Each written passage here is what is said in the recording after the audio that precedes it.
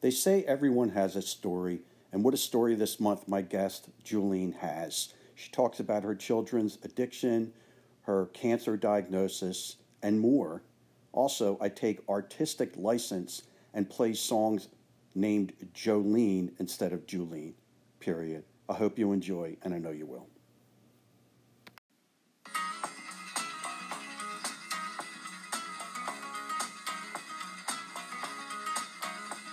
Jolene, Jolene, Jolene, Jolene, I'm begging of you, please don't take my man.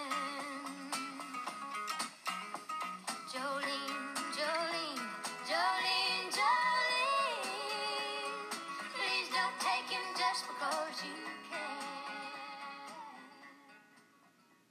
So, how many kids do you have?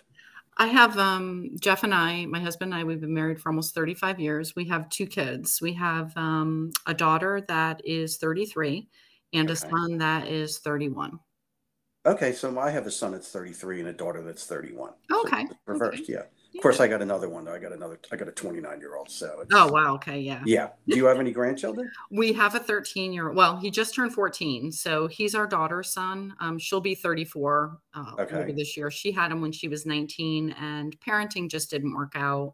She had some issues with substance abuse and she wasn't quite ready. So we took custody of Braden, our grandchild, when he was well, we've had him since birth, but we took custody when he was about 15 months old voluntarily. She handed him over to us, and we've been raising him ever since. So technically, Dennis, we have 3 children as well. Right. Okay, so you said in our discussion that you're an open book. Yes, I am. Okay, so let's start with your daughter. Okay. Your daughter's 33. Yep. And she has a 14-year-old son. Yes. And you've been watching him since, or you've had custody of him since birth. Yes. So, Okay. Yeah, that's correct. So I'm trying to do the math. So I haven't worked at Prudential for 11 years. Okay. So that would be 2009? Yeah, he was born in 2009. Mm-hmm. Okay. So I don't mean this in any to be mean, but I always, when you were at work, I always thought you were sweet, but I always noticed a little bit of sadness with you. Mm-hmm. Would that be appropriate to say? Yeah. Oh, yeah, of course. Of course. Yeah, I would definitely say that. My 31-year-old son has struggled with addiction since he was probably around 15 is when he really started to, he was a pothead basically. And then it progressively got a lot worse pretty quickly. So it was quite challenging. I mean, it was a lot of work, basically. We used all types of resources. Montgomery County, we live in Montgomery County. They have the ungovernable children's unit. So we've reached out to them. He went to counseling. He went to therapy. We did outpatient rehab. We had a caseworker through the county. He had been incarcerated. Now that he's 31, he's been incarcerated at least 10 times since he was about 16 or 17 years old. And with drug use, anyone that's an addict, that becomes an addict, they do anything that they can or need to do to get their next fix. You know what I mean? Mm-hmm. And they learn how to manipulate. And it's tough as a parent, or it could be your spouse. It could be a parent, a relative or anything. I'm just talking from my own experience having children that struggle with addiction, but having a child, there's such a fine line between helping them, like really helping them, and enabling them. Right. And it's taken me a really long time to learn the difference. So back in my Prudential days, I was probably dealing with an awful lot as far as, trying to manage him in his teen years. And then Braden, our grandson, was born when our son was 17. So here we are still going through, all this stuff with him, and school was just, he dropped out of school. Our son just really, he was a great deal of work. when did you start to notice with your daughter Mhm. that she had issues? Yeah, it wasn't until after our grandson was born, to be honest. Well, maybe let me back up a little bit. So our daughter went to Temple University. She Hmm. was accepted there and went right after high school. And her first semester there, it was like party central. You know, she was out Right. and she was partying and having a good time and had that real sense of freedom for the first time. So technically, I guess looking back, hindsight, basically, she probably had some issues in college Right. because we had some requirements in order to pay for her education. You know, we required her to maintain a 3.0, GPA, and she thought that that was completely ridiculous. You know, to me, I'm like, that's a B average. You can Yeah. maintain a B average, right? Yeah. Yeah. But she thought we were ridiculous for that. So we held to it. You know, after her first semester, she had a 131, GPA, which was Mm, horrible, yeah. and was just enjoying the freedom way too much. So we're like, you're coming home. You know, Hmm. you're coming back home. We're not paying for the next semester. You want to go to Monco or something like that? Well, you know what I mean? We'll sort Right. you out there. But I guess, Dennis, that was probably when we should have realized that there was an issue. But we just thought, first sense of freedom, first Right. taste. And then within a year, she was pregnant, with Braden, with her high school boyfriend. I mean, she had been with him, throughout high school and beyond. And right after Braden was born, there was just a real disconnect there.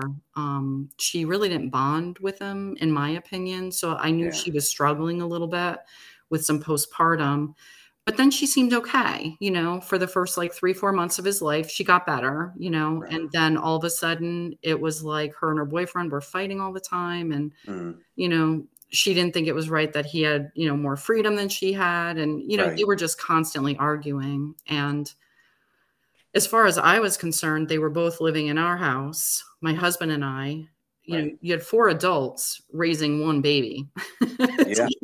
To me, I'm like, how stressful can that Yeah. be? Right. And you have a 17, and you had And the a 17-year-old, 17-year-old. Yeah. that I'm trying to Oh, manage there. geez. Yeah. Then that would make sense why you weren't very happy then. Yeah, You know yeah. what I mean? Under such stress, and I'm sure your job was stressful, and then all this on top of it had to be. Was it stressful in your marriage too at this point? Actually, surprisingly, we stuck together. I mean, we didn't always see eye to eye as far as, my husband's very strict where I'm not. Right. I'm more, let's talk about it. Let's, try to work it out. I'm more discussion and, that Yeah. where he's more he draws the line a lot more quickly than I do. Right. But I mean, we were good, our relationship, like we didn't struggle, like we were together in it. I mean, we supported one another, um, you know, throughout our kids going through this. We both agreed that, when our daughter started to show some real signs of drug abuse, you know what I mean? When, Hmm. we stepped in, and we were like, we can't continue to watch you go down this path. I mean, we've just been dealing with your brother Yeah. doing this for years, and now to watch her start down that same path, like, to us logically, we're like, how could you even do this? But she was a child still, you know what I mean? Like, Yeah. Yeah. she's not going to see it as we adults see it, you know what I mean? She's going to be like, Right. whatever. So yeah, she started to head down that path, and she was going to hurt the baby, you know what I mean? Like, just her condition. Yeah. So we stepped in, and my husband and I, we agreed that we were going to raise Braden and take care of him, as if he were our own, but knowing that who his parents are. I mean, he certainly knows who his mom and dad are, and he has a relationship with each of them, but they just How, never stepped up to the plate to be in a position to take care of him full time. how did that go over with your daughter and her boyfriend at the time? Well, they were struggling with one another. Like, they were, pointing fingers at each other. They were arguing all the time. So they ended up splitting up, Yeah. and they both mutually agreed. They both willingly signed custody over to us. Neither one of them argued about it. I think that they were sad about it, because it was their baby, but at the same time, I think that they were happy that they didn't have that responsibility. Right. Did your daughter continue to live with you? No, she lived with us until he was 15 months old. And then, I couldn't watch her continue to go downhill. So I had a conversation with her. It wasn't an argument or anything like that. It was just straight up like, you have a couple choices here. You either have to go to get help, because I think like the Horsham Clinic, like there were resources out there, and we have very good health insurance. My husband is a government employee, and his insurance is really great. So Hmm. she was covered, under his insurance. And I'm like, we have great coverage. Go get some help. I'll help Yeah. you. Let's get you into a program. Let's get better for yourself and for your son. I can't watch another child go downhill like this. I can't do it. Physically, I was Yeah. like, I'm just not able to, Yeah. especially my daughter. I mean, she was, a great student, prior to Temple, but she was a great student, just had a lot of work ethics, really good work ethic.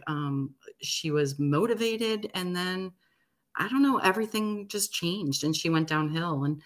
And I told her that I just couldn't continue to watch it, So she said, Hmm. okay. And she immediately went up to her room and packed her clothes and left that same day. And I was in complete shock because Yeah. I didn't expect that reaction. But I Right. think part of it is she was looking for permission to just walk away, Right. you know? Did you now you're with your son, it seems like he was having issues before your daughter Oh, did, yeah. right? Yes. Okay. Mhm. So did you notice the same issues once you saw that in your son? Was it easier to see the issues with your daughter and her drug Yes. addiction? Yes, Okay. of course. Of course. Yeah, it was. So with your son, when did he start to have issues? I want to say that he was an early teen, maybe 13, 14. Like I said, he was a pothead. And then it really became an issue when he was about 15. So just as he was in high school, we noticed like he was running away all the time. Mhm. He was getting in trouble with the law. I mean, he went to, the juvenile detention center. He was arrested for drug possession. He had weapons, possession with intent to, drugs with intent to distribute. Um, but even prior to that, he really struggled in school. I mean, he just didn't care, and the Mhm. teachers were like, he's not disruptive in the Right. class. He's just not doing anything. He's not doing his work. And, we had him tested for ADHD, early on. Right. Took him to counseling, and he'd say what he needed to say Right. to get by, but it didn't really matter to him. And when he went So to he was charming. You would kind of like he yeah, could kind of work his way out. Yeah. yeah, exactly. He was very manipulative and yeah, definitely charming. But yeah, the law, the legal part of it, and that's when we discovered it was getting a lot worse, you know. Did he go from pot to other Oh yeah. drugs? Yeah, he progressed. He went from, smoking weed to doing they call them benzos like Xanax and Oh wow. that kind of like Percocets and it just progressed. It was the pills. He talked about Molly's, Yeah. and then eventually, yes, in his adult life, he progressed to heroin and meth as well. So when I'm saying drug addiction, I mean drug addiction. You know Yeah. what I mean? I mean like not just being a pothead while you're in high school and then outgrowing it. I mean progression, like really serious. He served time in federal prison. He was there for a couple years. Did he ever try to hurt you or your husband or your daughter or your grandson? No, he never and hurt us physically. No, there were dealers that had showed up. Had shown up at my doorstep one day when our grandson was probably like almost 3. And that scared me quite a bit. I mean, I knew things were bad, but when you have dealers showing up at your house because your son owes money, my husband came to the door with a weapon and he's Yeah. like, "Don't Yeah. you ever show up at my property again." And Um, they never did. and they never did. Yeah. Wow. And this was like in the middle of the night or like Evening, what I'd time of say day? probably about 8, 9 o'clock. Oh, Yeah. geez. Yeah. So And when he started to get that way, did you kick him out of the house, or he just went to juvenile detention and that was it? Yeah, he just left. He was just never, I shouldn't say he was never home. He was away more than he was home. Like he'd run away all the time. We, Yeah. would call the police and have him brought back home, and then immediately he'd run away again. And he was staying with other friends that were into the same type of, things that he was into. And the parents didn't, I don't want to say didn't care, but it didn't feel at the time like they cared as much as we did, because they allowed the behavior in their house. You know what I mean? So that Right. was the hard part. It's like, not only are you a parent trying to save your child from that slippery slope, of addiction, but then you have other parents that it just felt like some parents were just working against you. You know what I mean? That they weren't Right. supportive and helpful. Yeah. And it's not them. I'm not saying that it wasn't their issue, but it felt that way at that time. Right. And my son, he knew where to go. He knew the friends whose parents maybe were absent, or that, didn't care what they were doing in the basement, all hours of the day or night. Um, Where was he getting this from school? Like, where were they getting it? in Like, the area, wow. I think connections were made through other people at the school, but I would say that they were adults, Wow. outside of school. You know what I'm saying? Yeah. Like, when there's a will, there's a way, Dennis. I Right. mean, you can probably get your hands on anything that you want, you just Right. have to start making the right connections. So I'm sure you spent a lot of nights crying into your pillow over this, huh? Yeah, you could say that. I was severely depressed at one point in time, like to the point where I had a plan in place for, Oh, dear God. yeah.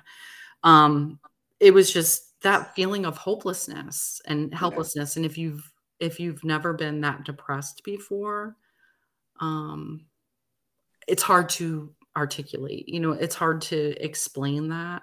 Right. But it's a deep pain. I mean, you're really, at least for me, I was really fighting for my child. I was Right. trying everything I possibly knew how to help him, and getting him the help, and it just didn't seem to matter.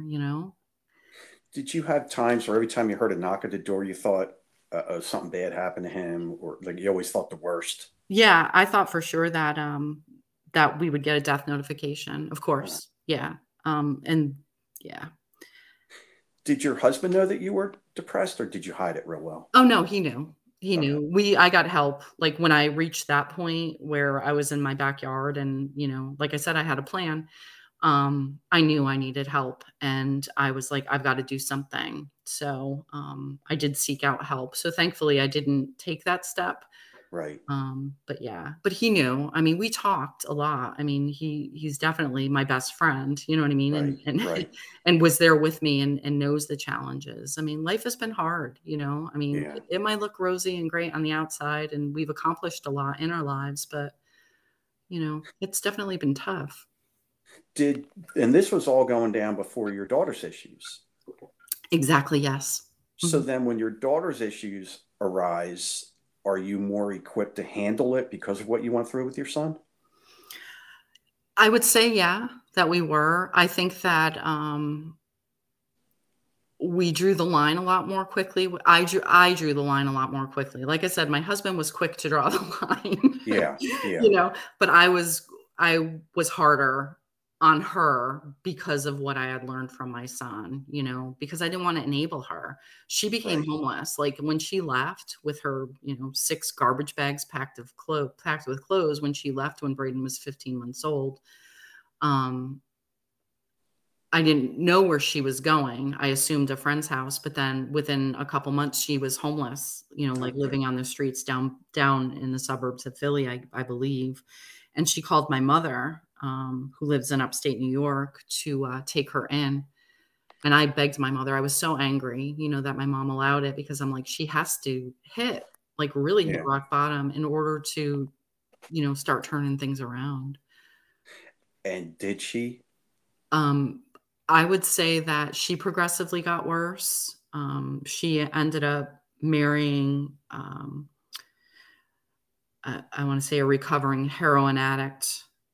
So it's like I had concerns about that, and I did talk to her, about that, like if one falls, if you're in a relationship, if two addicts are in a relationship Right. together and Yeah. one falls, I'm thinking the other one's going to fall. And it does happen, and it has happened.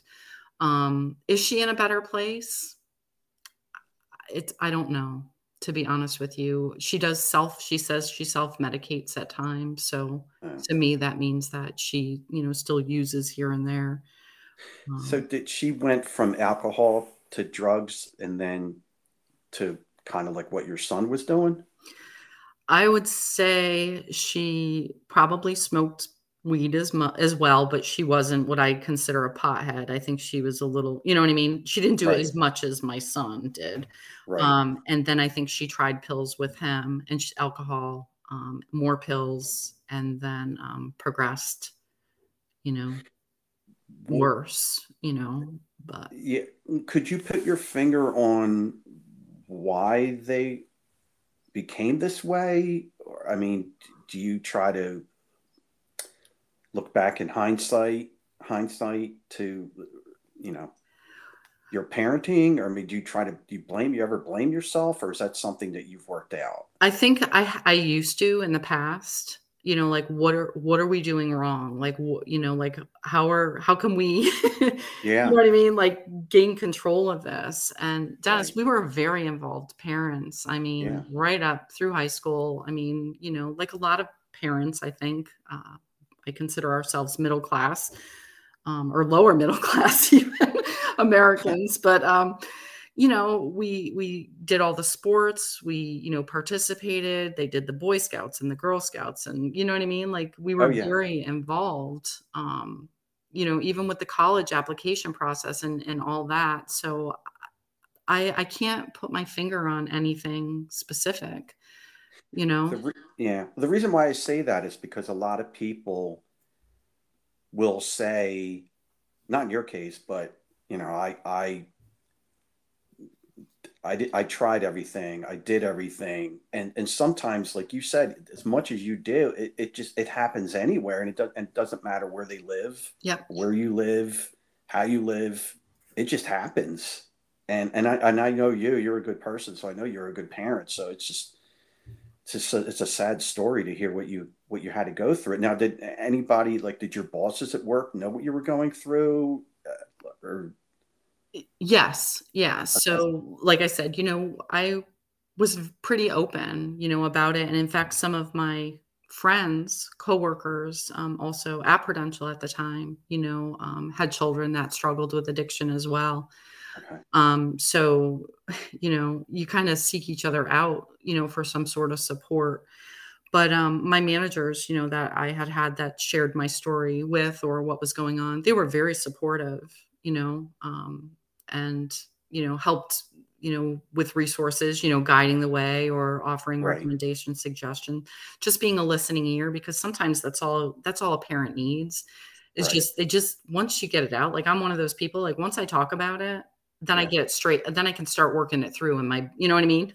Yeah. I Yeah. get it Yeah. out verbally, and then I can start working through that Yeah. process. So, How is now you said that your grandson's relationship with his parents is good? yeah, it's pretty good.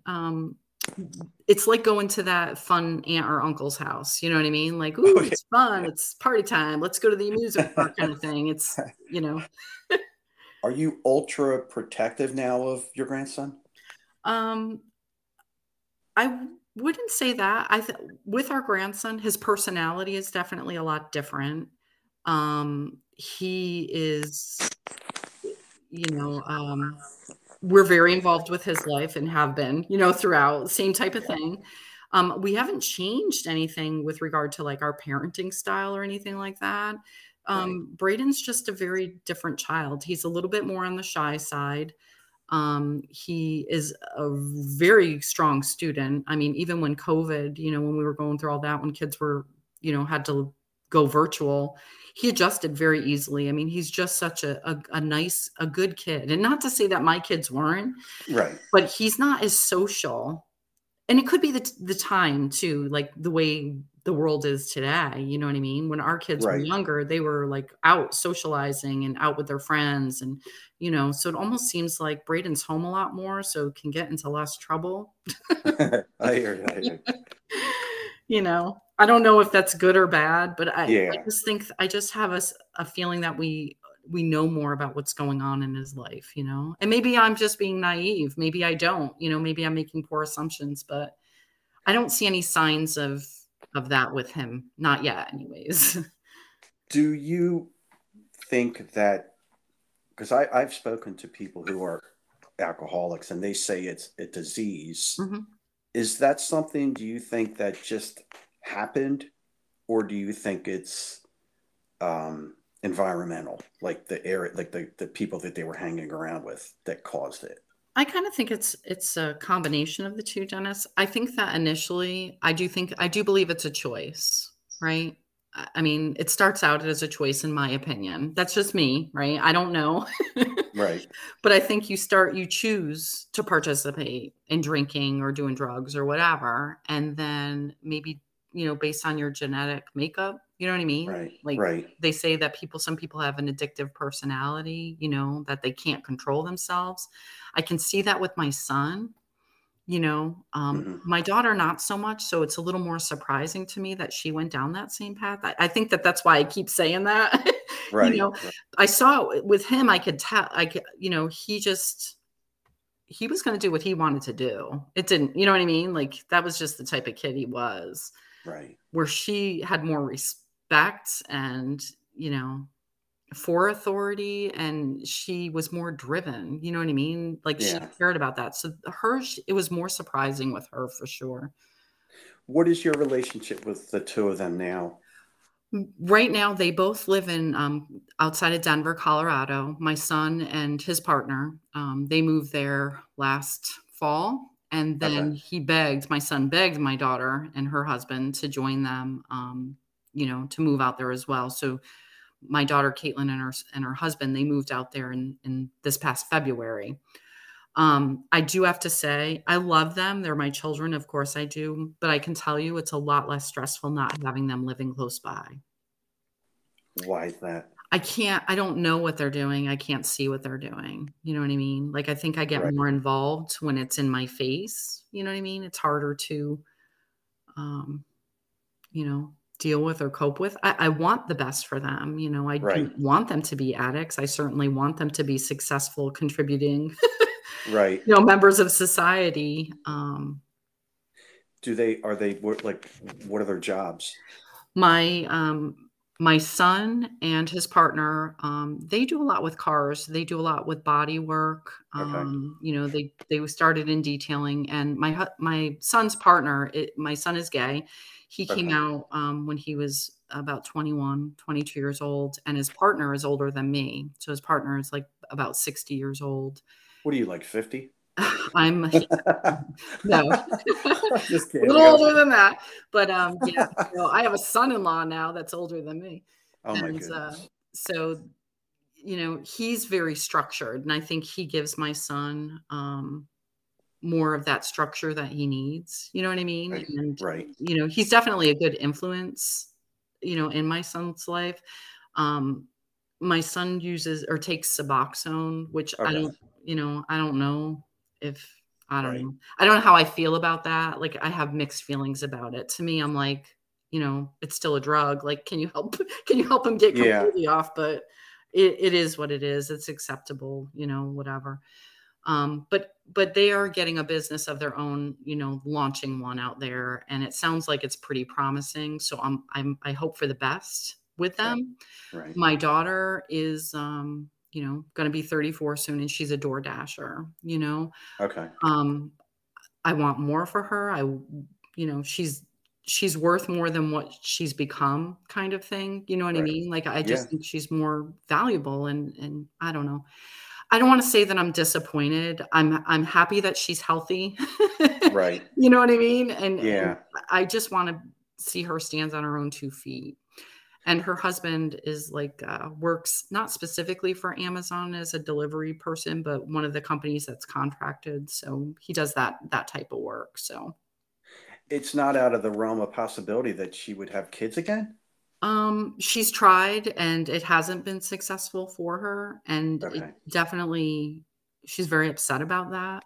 right. Um, but, you know, I'm sure being out in Denver gives them a new lease on life. Hopefully that'll, you know, straighten them up a little bit. yeah, I think so. And they do, and she does have a good relationship with her son. Like I said, it's more like when he's with, his mom, my daughter, or even his dad, it's like, woo, fun time. You know what I mean? We get Right, to do all this right. fun stuff. And our grandson is actually visiting them as we speak. So he's out in Colorado with them until June 28th. Have you ever been out to Denver, Colorado? I have not. We used to live in Rapid City, South Dakota. My husband was in the military. Oh, So we were okay. stationed out Where are you originally? Are you from this area? No, I'm from upstate New York. Okay, because I sense a little bit of an accent. That's why a Yeah, little bit of an accent. a little. Where in upstate New York? Utica, Rome area. Oh, okay. Yeah. Stay tuned for the remainder of the interview. Okay. And when did you move down to this area? Well, we moved to South Dakota in 1994. And then we came here in 1997 to Glenside. So we've been here for a little bit. My husband's from Glenside, Pennsylvania. Okay. Okay. So you go to the Keswick a lot? Back in the day. So my husband, when you say back in the day. back in the day, in the late 90s, early 2000s. So when did you start to feel that something was wrong with you? Talking about you now. Oh, sure. So it's a bit of a story, and it's kind of funny looking back at it. But so almost 3 years ago, so it was July of like 2020. I was vacuuming our pool. So we have an above ground pool. I'm vacuuming it, and then I have this like it felt like I was stung in the index finger of my left hand, like at the first joint. It felt like a zinger. So I'm like, ow. So I pulled my hand back and I look, and there's no sign of a bug. There's no sign of a bite or anything like that. So I'm like, but it really caught my attention because it hurt, I'm like, what the heck is going on? Yeah. And there was no reason for it. And then within a few days, that whole area became purple on the crease of my finger. It was purple, and then it was cold to the touch. So I called my primary care doctor, and I was like, hey, this happened. And, I've got this purple area on my index finger. And I said, it's cold to the touch. And he advised me to go to the emergency room. He said, it could be a blood clot. You need to go that's not good. Yeah. So I'm thinking I got bit by something, So I go to the emergency room, and this is like, I don't know, early August. So this is during COVID too, right? Yeah. So I go to the emergency room, and I'm like, explain the story, show her my finger or whatever. And she's just like, yeah, it's not a blood clot. She said, but I'm not sure what it is. So we're going to treat you for a blood infection, like cellulitis or something. So she goes, I'm going to give you this antibiotic for 10 days. And you could tell she wasn't convinced that that's what it was. Yeah. So she's like, take this antibiotic. If you still have a problem in a couple of weeks, you need to see an orthopedic specialist because it could be a nerve condition. The fact that it's cold to the touch, like she even touched it and she's like, yeah, it's cold. Oh, that's weird. So I know this is a crazy story. So I don't want to drag it on forever, but I go from her. You could continue as long as you want. 2 weeks later, I call an orthopedic specialist because my finger is not any better. The antibiotic did absolutely nothing. I get in with the orthopedic specialist, and, I'm talking to him, and he said, oh, we need to send you for nerve testing. And to your point, during COVID, you can't get in for like a month. It takes forever. So he sends me for nerve testing and then schedules a follow-up appointment back with him for October. So it's like this long period of time. It takes 3 weeks to get in to get this nerve test done, and then another 2 weeks to see, the orthopedic specialist again to figure out like what's going on, right? Mm-hmm. So in the meantime, now the tip of my finger is completely white. It's turning white, and it Oh, feels like gee. it's frostbitten, like it's frozen. I'm like, what the heck is going on? So I called the orthopedic back and I said, hey, I know we don't have an appointment for another couple weeks, but my fingertip is completely white and it's, Yeah. feels like it's frostbitten. And he's like, well, I don't have the nerve test back yet. He said, but, let's keep the follow-up appointment. He said it could be something called Raynaud's. Yeah, my daughter has that. Yep. Does she? Okay, Yep. that's what he's thinking it is. Yeah. So he's like, just hold off. You're okay. Let's see what happens here. And then we'll talk about next steps. So I'm like, all right. So I see him in October and he looks at it and he's like, yeah, I think it's Raynaud's. Nothing came back with the nerve testing. Everything else seems fine. You need to see a rheumatologist. Yep. Yeah. Okay. So you know this path. Yeah. Yeah. Oh gosh. So I go to the rheumatologist. Now the year's just going on, right? So it's months, are going on or whatever. So now I'm seeing this rheumatologist and it's like November, December timeframe. And the rheumatologist, she does a complete, a CBC, a complete blood count, with differential. So she could see, get all the details. And she's looking for any indication of like rheumatoid arthritis or an autoimmune, issue. Yeah. So she said, let's do the blood work and I'll see you back next week. So we follow up. So I go in and she's like, yep, you're fine. There's no, there's no RA. I don't see any indication of an autoimmune situation. And she said, and it's not Raynaud's because it's only one finger. With Raynaud's, I guess it's either multiple fingers, toes, right, etc. So she said she's not convinced that that's what it is, but she said it could be a blood disorder. So she said, let's do a referral for a hematologist. So now you're on to how many doctors now so like far? 4 or 5. It just 4? Okay. like it just goes down the line. Yeah, It's like it's passing me on. Right. So I go to the hematologist and she sends, the blood work that she took. She sends the results to her as well. And I see the hematologist and she said, okay, here's the plan. Your white count is elevated, but slightly. It's not, horrible. She said, but I want to monitor it. And there are 5 different types of white blood cells. And there are, I don't want to bore you, but there are 5 different types of white blood cells.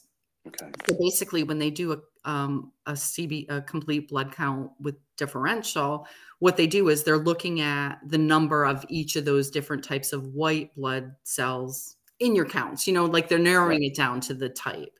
Right. So she's sending me and she goes, we're going to send you every 2 weeks for the next 2 months. You're going to go have blood work. And she said, and then you're going to come back, like February, whatever. And we're going to, February, March, and then we're going to like see where we are. So I'm like, all right. So I go for blood tests in January. Then 2 weeks later, mid-January, I go again.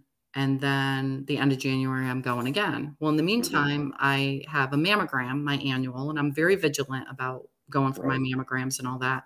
My mom lost her life to breast cancer just after she turned 59. So I'm serious about it. You know what I mean? It's important. So I go for my mammo and they find abnormal, that I have an abnormal result. And so my gynecologist, they said, contact the gynecologist and we need to have an ultrasound done, but we need a script. So I'm like, all right. So we get the script for the ultrasound. They do the ultrasound. And the doctor then also comes in. So I'm like, well, this isn't good. Right. So I have an ultrasound and not only is the tech there, but then she's like, you have to wait. And then the doctor comes in, the radiologist or whatever. And she looks at my ultrasound and she said, yeah, there's bilateral, your lymph nodes are swollen bilaterally, under your armpits, the axillary area. So she said, you need to call your gynecologist and see what she wants to do next. And I'm like, okay. And of course, I'm a little stressed out because my mom lost her life to breast cancer. Sure, absolutely. So I'm a little stressed. And so I contact the gynecologist and she, hooks me up with breast care specialist. Awesome. Incredible. He's like, so great. So hooks me up with that. And in the meantime, the hematologist calls me back, her office, and she said, yeah, we've been monitoring your blood work and we need to send you for something called, I didn't understand what she was saying at the time, but they sent me for something called a flow cytometry. And I didn't know what it was and I didn't pay it much mind. And I'm like, yeah, okay. And they're like, it's just blood work. Go to Quest, have your blood drawn and, and we'll call you back. And I'm like, all right. So I'm going to see the breast care specialist. I already had this flow cytometry test done and I'm in with him and, he's looking at my scans and he's looking at the ultrasound and, all the MRI results and all this. Yeah. He pulled my chart from Forever and a Day just to look at the, if there was any sign of progression. Right. He pulls up the information and he said, have you had breast cancer before? And I was like, no, I never have. And he said, well, traditionally, if you've had breast cancer before and you have bilateral, lymph node swelling, that's something that could be normal, if you've had breast cancer. But since you haven't had it, it's probably not breast cancer. It's probably something else is going on. So when he pulled up my medical records, on the computer, he said, I see here that you're you're seeing a hematologist and she's testing you for lymphoma and leukemia. Mm-hmm. And it really caught me off guard, Dennis, because I had no idea that that's what they had never said that. No. They had never said that they were testing for it. Yeah. No, they were just like, go for this test. And I'm like, all right, another blood test. I've been going like a pincushion for weeks on end, seeing all these different doctors. And I'm like, all right.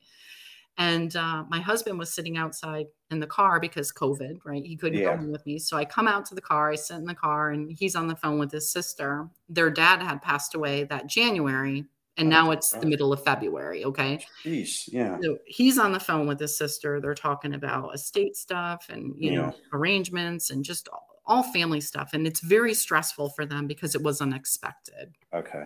So he just lost his dad. So I'm in the car and I'm waiting for him to get off the phone. And as soon as he hangs up, and I don't know what it is with some married couples, it's like as soon as you tell your husband something or your wife something, at least for me, I fall apart. So as soon as I start to say it becomes real. Yeah. It becomes real. So I'm telling him, I was like, I don't have breast cancer apparently, but I'm being tested for lymphoma or leukemia. And I start to cry for a whole 10 seconds. And then I pull it together because, you suck it in and you're like, all right, now we got to deal with this. And so I started to just do a ton of research. I started to pull my labs from Quest and I started to dig online, and my husband's mad and he's like, stop doing Dr. Google, Dr. Google. Dr. Google. But so you jumped, it's almost like, I got some good news. I don't have breast cancer, but the bad news, you know what I mean? Like, right. And if you had never gone, like, do you ever think back if you had never gone for that mammogram?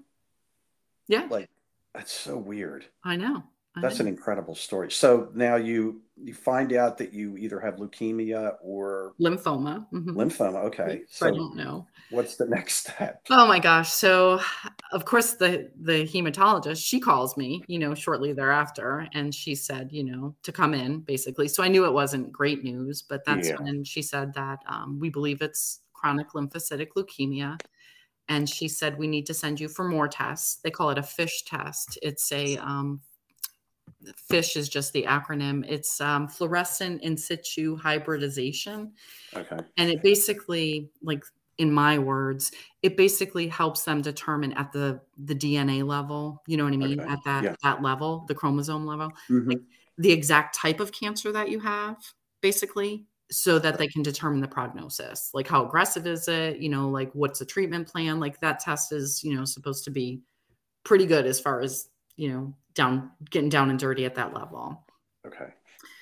So they sent me for that test and I don't know, the lab can't get it right. So I had that FISH test done 3 different times over the course of 3 weeks and I was not happy. Is it painful? No, it's just a blood test. Okay. But the fact that you're going to the hospital and the hospital lab can't get the test, and you're like, oh my God, you're talking about my prognosis, what, like I have cancer, you're telling me. Yeah. I don't know exactly what type. I don't know how aggressive it is. I don't know where we stand and you can't get the darn test right. I was not happy. So I went into the doctor's office because, I wasn't getting the resolution I wanted. And I am very polite, but very upset. And I told them, that they may not care about this test, but I do, and it's important. So finally they figured out what the issue was and were able to take the blood test again. And you're talking, it's like almost $3,000 every time they do this test. It's a lot of money. Was your insurance covering it then? Yes, they were. Thank God. But they don't want to keep covering it, Sure, yeah. Yeah, like why? Yeah, right. For no reason.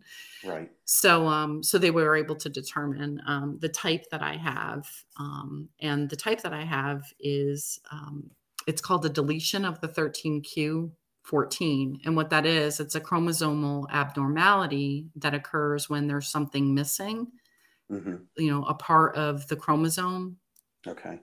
or even the entire, they call it the long arm of chromosome 13. So they got it down to that level. So the prognosis for that particular type is actually pretty good. So I'm stage 0. They have 0 through 4 are the stages for CLL. And I'm progressing into stage 1 because stage 0 is just I have too many lymphocytes in my blood. And the lymphocytes are those white blood cells. And I'm going to use my own words. They're basically defective. Okay. So they, those blood cells, they grow in the bone marrow. Okay. It's a cancerous B cell, a lymphocyte. They have B cells and T cells. So it's a cancerous B cell. That's where I have the issue, and grows and multiplies in the bone marrow, lymph nodes, liver, and spleen is where it, builds up, and they're defective. So they're not able to fight infection or anything like that. And what they end up doing is they crowd out all the healthy cells, which is where it becomes an issue. And because it's a blood cancer, it's not like they can remove a tumor or, you know what I mean, a specific part. And because mine is slow growing, progressing, it's chronic. They won't do treatment right away because the chemo or radiation, and I know that people that have been through those treatments, or even a targeted therapy type treatment, the side effects could be worse than the symptoms that you're currently experiencing. So there is no cure for this condition. However, I feel good. You know what I mean? I feel good. I'm still healthy. And when they're just going to continue to watch me, and we'll wait. And when I am sick and my numbers, my blood counts or my scans are crazy, indicating a problem, then I think we'll look at treatment at that point in time. So there's nothing they're doing for you now. It's just monitoring it. Monitoring it. Every 3 months, I go down to Penn Medicine in Philadelphia, and they have an excellent team. I did not stay with my hematologist. That was local. She was just a general, and I shouldn't say just, she was a general hematologist. You know what I mean? General hematology. Yeah. I sought out someone that specialized in my type of cancer. You know what I mean? Smart. That's very smart. Because you want someone that knows it, that understands it, that knows what treatments are out there. Correct. They've got all the goods. With your finger, is it still just isolated to that finger, or did it go on to your other extremities, or is it just isolated there still? It's just isolated there. And to be honest, they never figured out what the problem is. So they still don't know what's wrong with your finger? They think it's related? Still don't know what's wrong with the finger. I mean, that's kind of like what's hilarious about the whole thing. So I started off. You went from a bad finger to thinking you had breast cancer to having leukemia. Exactly. Jeez. Oh man, oh man. So yeah, it's just isolated. You're right, though. It is isolated to that finger. The occurrences have slowed down quite a bit. Like, it happens occasionally, but it's nothing like what it was. Do you think if that had never occurred and you weren't as on top of your health with your mother's breast cancer and getting a mammogram, what would have happened if you had never? I mean, probably nothing, right? Because it hasn't really. Yeah, it hasn't, because I haven't become, physically ill. Like, you know what I'm saying? Like, we're monitoring. I have some nodules in my left lung, and on my right lung, the lower quadrant looks like there's some sort of infection that's been there for a couple of years now. So they monitor that. I wouldn't have had that scan, had we not gone down this path, because they wanted a baseline scan, to see like my liver, my spleen, my lymph nodes. They wanted to, have something to, for going forward. But yeah, if I never went for those tests, Dennis, I wouldn't know anything, and I would still be just how I am today. But I mean, now at least you know that if like you're not feeling right, you know why you're not. Whereas before, if you had never gotten it checked out, you'd have no reason to know what was wrong with you, right? Like, Exactly, exactly. But sometimes now, like last September, I started to feel really ill. Like I was sick for a good 5 months. And when I yeah, mean really ill, I was like fatigue, like true fatigue. Like I knew something was wrong, you know. right. I was exhausted. My grandson said, you know, Grandma, he's like, you just look like you're so stressed out. And I'm like, I'm not stressed at all. But I was wearing how I was feeling. Like you could see it, you know, and my Right. husband was just like, you know, you need to go to the doctor. You need to push this because something's wrong. You know what I mean? And Yeah. I went to the doctor and, you know, it's like they couldn't really find anything. And come to find out, my annual gynecology appointment, which I didn't even think it had anything to do with that at all, I had uh, endometrial hyperplasia, which Okay. was causing anemia. And so my iron was low, and that was the reason for my fatigue. And I had to have some female things. I had a DNC. I don't know Yeah. if I'm allowed to say that. I had a DNC and then ended up having a total hysterectomy Oh earlier my this God. year, just Wait a minute. because. Wait a minute. So this is after your diagnosis Yes, from leukemia, and then you started to feel in this last September, and then the beginning of this year that yes, happened. Oh yeah. my God, Julene, Jesus. I just felt awful, Dennis, but I feel so much better now. Like I Yeah, but just I feel so mean, much the better. stuff that you have gone through is just, Yeah. my God. Anything else you want to tell me? I mean, I God, just I think I have a good sense of humor. You know I what I mean? think you do. Yeah. I mean, We bounce, you know, I mean, pretty you good. have to, right? I mean, if not, so how old were you when your mother passed? It was 12 years ago. So look at, I have to do the math. So I was like 44, maybe Okay. And was that 41. I'm sorry. I was 41.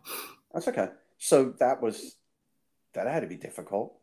Yeah, that was really tough. My mom struggled for probably almost 6 years. Like it was like she never went into remission. You know what I mean? It was like Hmm. you know, they diagnosed her. They did, you know, lumpectomy. Then Hmm. they did chemo, radiation. Then they ended up doing a double mastectomy, radiation, another chemo. And for 6 years, like it was just like it's just the treatment never seemed to end with her. She was ready to go though. I mean, she was young, but she just when it metastasized to her brain and she just lost all freedom. You know what I Hmm. mean? And she was Yeah. young to not be able to drive anymore, to, you know, have her kids bathing her and you know what I mean? Like it was really hard for her. Um, so she was ready to go and I was okay with that. You know what I mean? Like Are you I an only understood. child? Are you an only child? No, I have 3 younger sisters. Oh, okay. Yeah, Okay. so there are 4 of us. So while that's going on with your mother, you got all this going on with your children. Mhm. Jeez, oh man, oh man. It's life. I told you life has been hard. Yeah, well, yeah, Life has some lives are hard. Yours is extremely hard. How did your husband handle all of this? I mean, he seems like a silent, strong type. Yeah, he did really well, but to be honest, after his father passed away, you know, a couple years ago in January, and then a few months later, his wife has leukemia. Sure, yeah, We didn't understand what we know. We didn't know then what we know now. We've learned a great deal about it, that I'm okay. You know what I mean? right. I think he finally reached a breaking point. I think with our kids, you know, raising a grandchild, you know, with the problems with our kids and then raising a grandchild, losing his dad, and then his wife having, you know, cancer. I think he lost it because he left me in May, right after, like a month after my diagnosis, like a month or two. It was the only thing he could move out of his pile that he had Right, control over. Obviously we're together, you know what I mean? So it right. was a temporary thing because everybody was like, what are you doing? You know what I mean? Even I Yeah. was like, what's happening? Like, we haven't had any issues. And all of a sudden this is what breaks it. But, Yeah. Dennis, a person can only take so much, Absolutely. and then they reached their breaking point, and he did. He reached it, but then took a couple weeks and, came to his senses. Right. He Right. came back and was like, okay, I don't know what I was doing, but, we've worked through a lot of things. He's had a great deal of stress in his life, obviously. Right.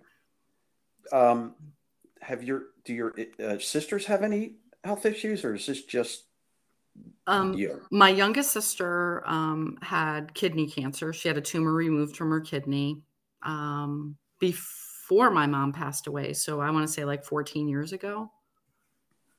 But she's okay. I mean, she didn't have to have chemo or radiation or anything, but she does take Right. medication.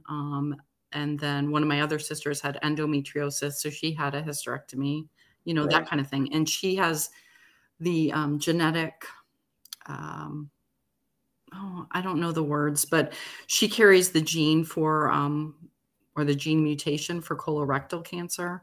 Oh So my she had the goodness. genetic testing done, Yeah. so they monitor her pretty closely. Yeah. Just from talking to you, I mean, I knew you at work, but I didn't know you obviously this well. But I just got to say, you are very strong. And where do you think you get that strength from? That quiet inner strength? Life. I just think experiences. My mom was a single mom, Dennis. I was the oldest of 4 girls, and my mom was 17 when I was born. So I think I just had to step up. When I was younger, I had to be an adult at a very young age. It was just required. So Um, you think you've always been mature beyond your years? yeah, I think that it was necessity. It was more of a matter of necessity than anything else. Do I want to be mature and responsible? No, I don't. uh, Did you have problems when you were a teenager, or did you? I honest to God, like, I'm not even kidding you. I didn't smoke. Like, I didn't do drugs. I did drink a little bit when I was 17. Like, I have to Right. admit that I did do some parties and stuff, but no, I was too afraid to do anything. I helped my sisters with their homework. Like, yeah, Do you I, think that was a fear of letting your mother down because she depended on you? I would say letting my sisters down. Oh, okay. They really looked up to you. Like you Yeah. much older than them? We're all 3 years apart, so Oh, okay. yeah. Yeah, they needed they needed they needed an adult in their life. And I love my mom. I mean, she did the best she could, but she was just a kid having kids, you know what I mean? Yeah. So Yeah. she did need the help, but I think I mainly did it for them, pulled it together and had to be responsible. Do you think, I mean, going back to when you said you were at a very bad place, and I get it, Mhm. um, do you think up until that point you were strong, strong, strong? You had to deal with,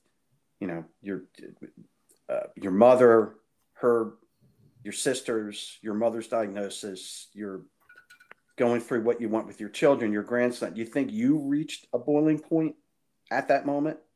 Yeah, I think I definitely did. I reached a point. It was my breaking point, and I dropped to my knees, and I know a lot of people say that, they turn to God or whatever, and that's exactly what I did. I think that saved my life. Were Um, you a religious person before that? I had faith, but I wasn't regularly practicing. Let's put it that way. So, I mean, Right. I believed, but I just, and then it was shortly after that my husband and I went to the end of our driveway, and he's like, right or left. So we took a left, and the first church we came to, that's where we ended up, you know what I mean? Like staying, Right. because I needed to know, I needed something more to lean on. I was wearing the people out around me. Yeah.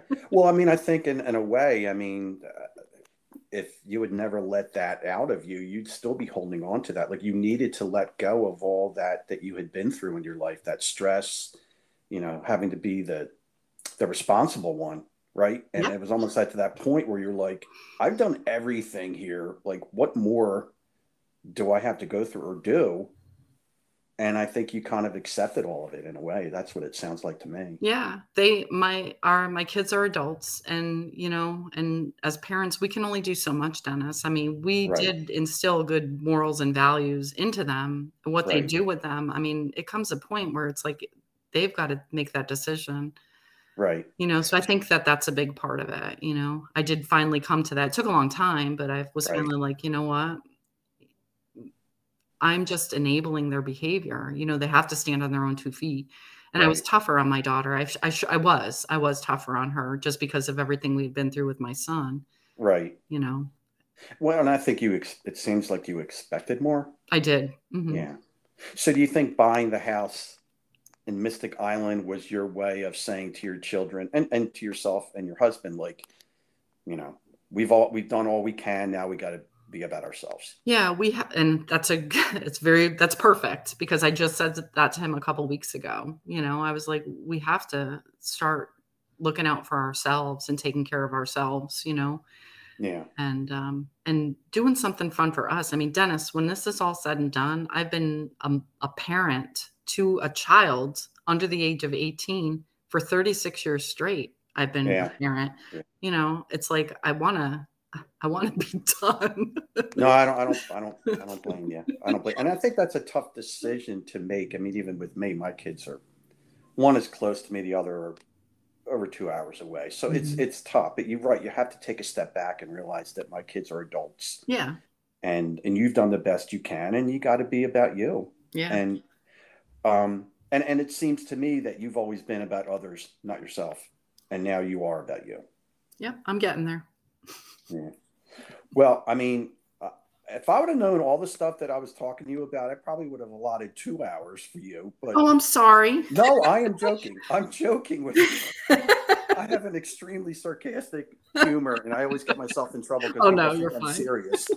Um, but no, I mean, I've seen your stuff on Facebook, and when I was thinking of interviewing somebody, I thought that you would be somebody that would be good to talk to because, I mean, I knew about your condition, but I didn't know any of these other things, and it just getting back to what I said in the beginning. I mean, now it makes sense why you seemed like you were sad Yeah. when you were at work. A You lot of know, responsibility, absolutely, away and on from. top of that, you had your job, Yep. and I'm sure that was stressful, and you were training people, and idiots like me, so that's Oh got to be no. stressful for you. No. Actually, No, that was the fun part. That was the fun part, to be honest. I didn't mind doing that. no, but I'm really proud of you.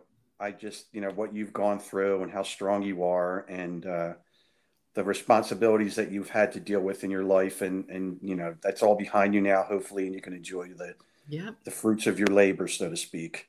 That will be a good thing. I'm looking forward to that. Yeah. Well, thank you, Julene. You're welcome. I wish your name was Jolene because then it'd be easier to find music for the podcast. Oh, sorry. You can do whatever you want. You can No, call me whatever you want.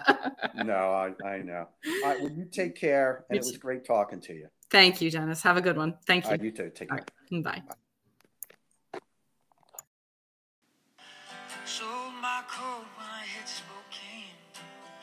Bought myself a hard pack of cigarettes in the early morning rain. Lately my hands, they don't feel like mine. My eyes been stung with dust and blind. Held you in my arms one time, lost you just the same. Jolene,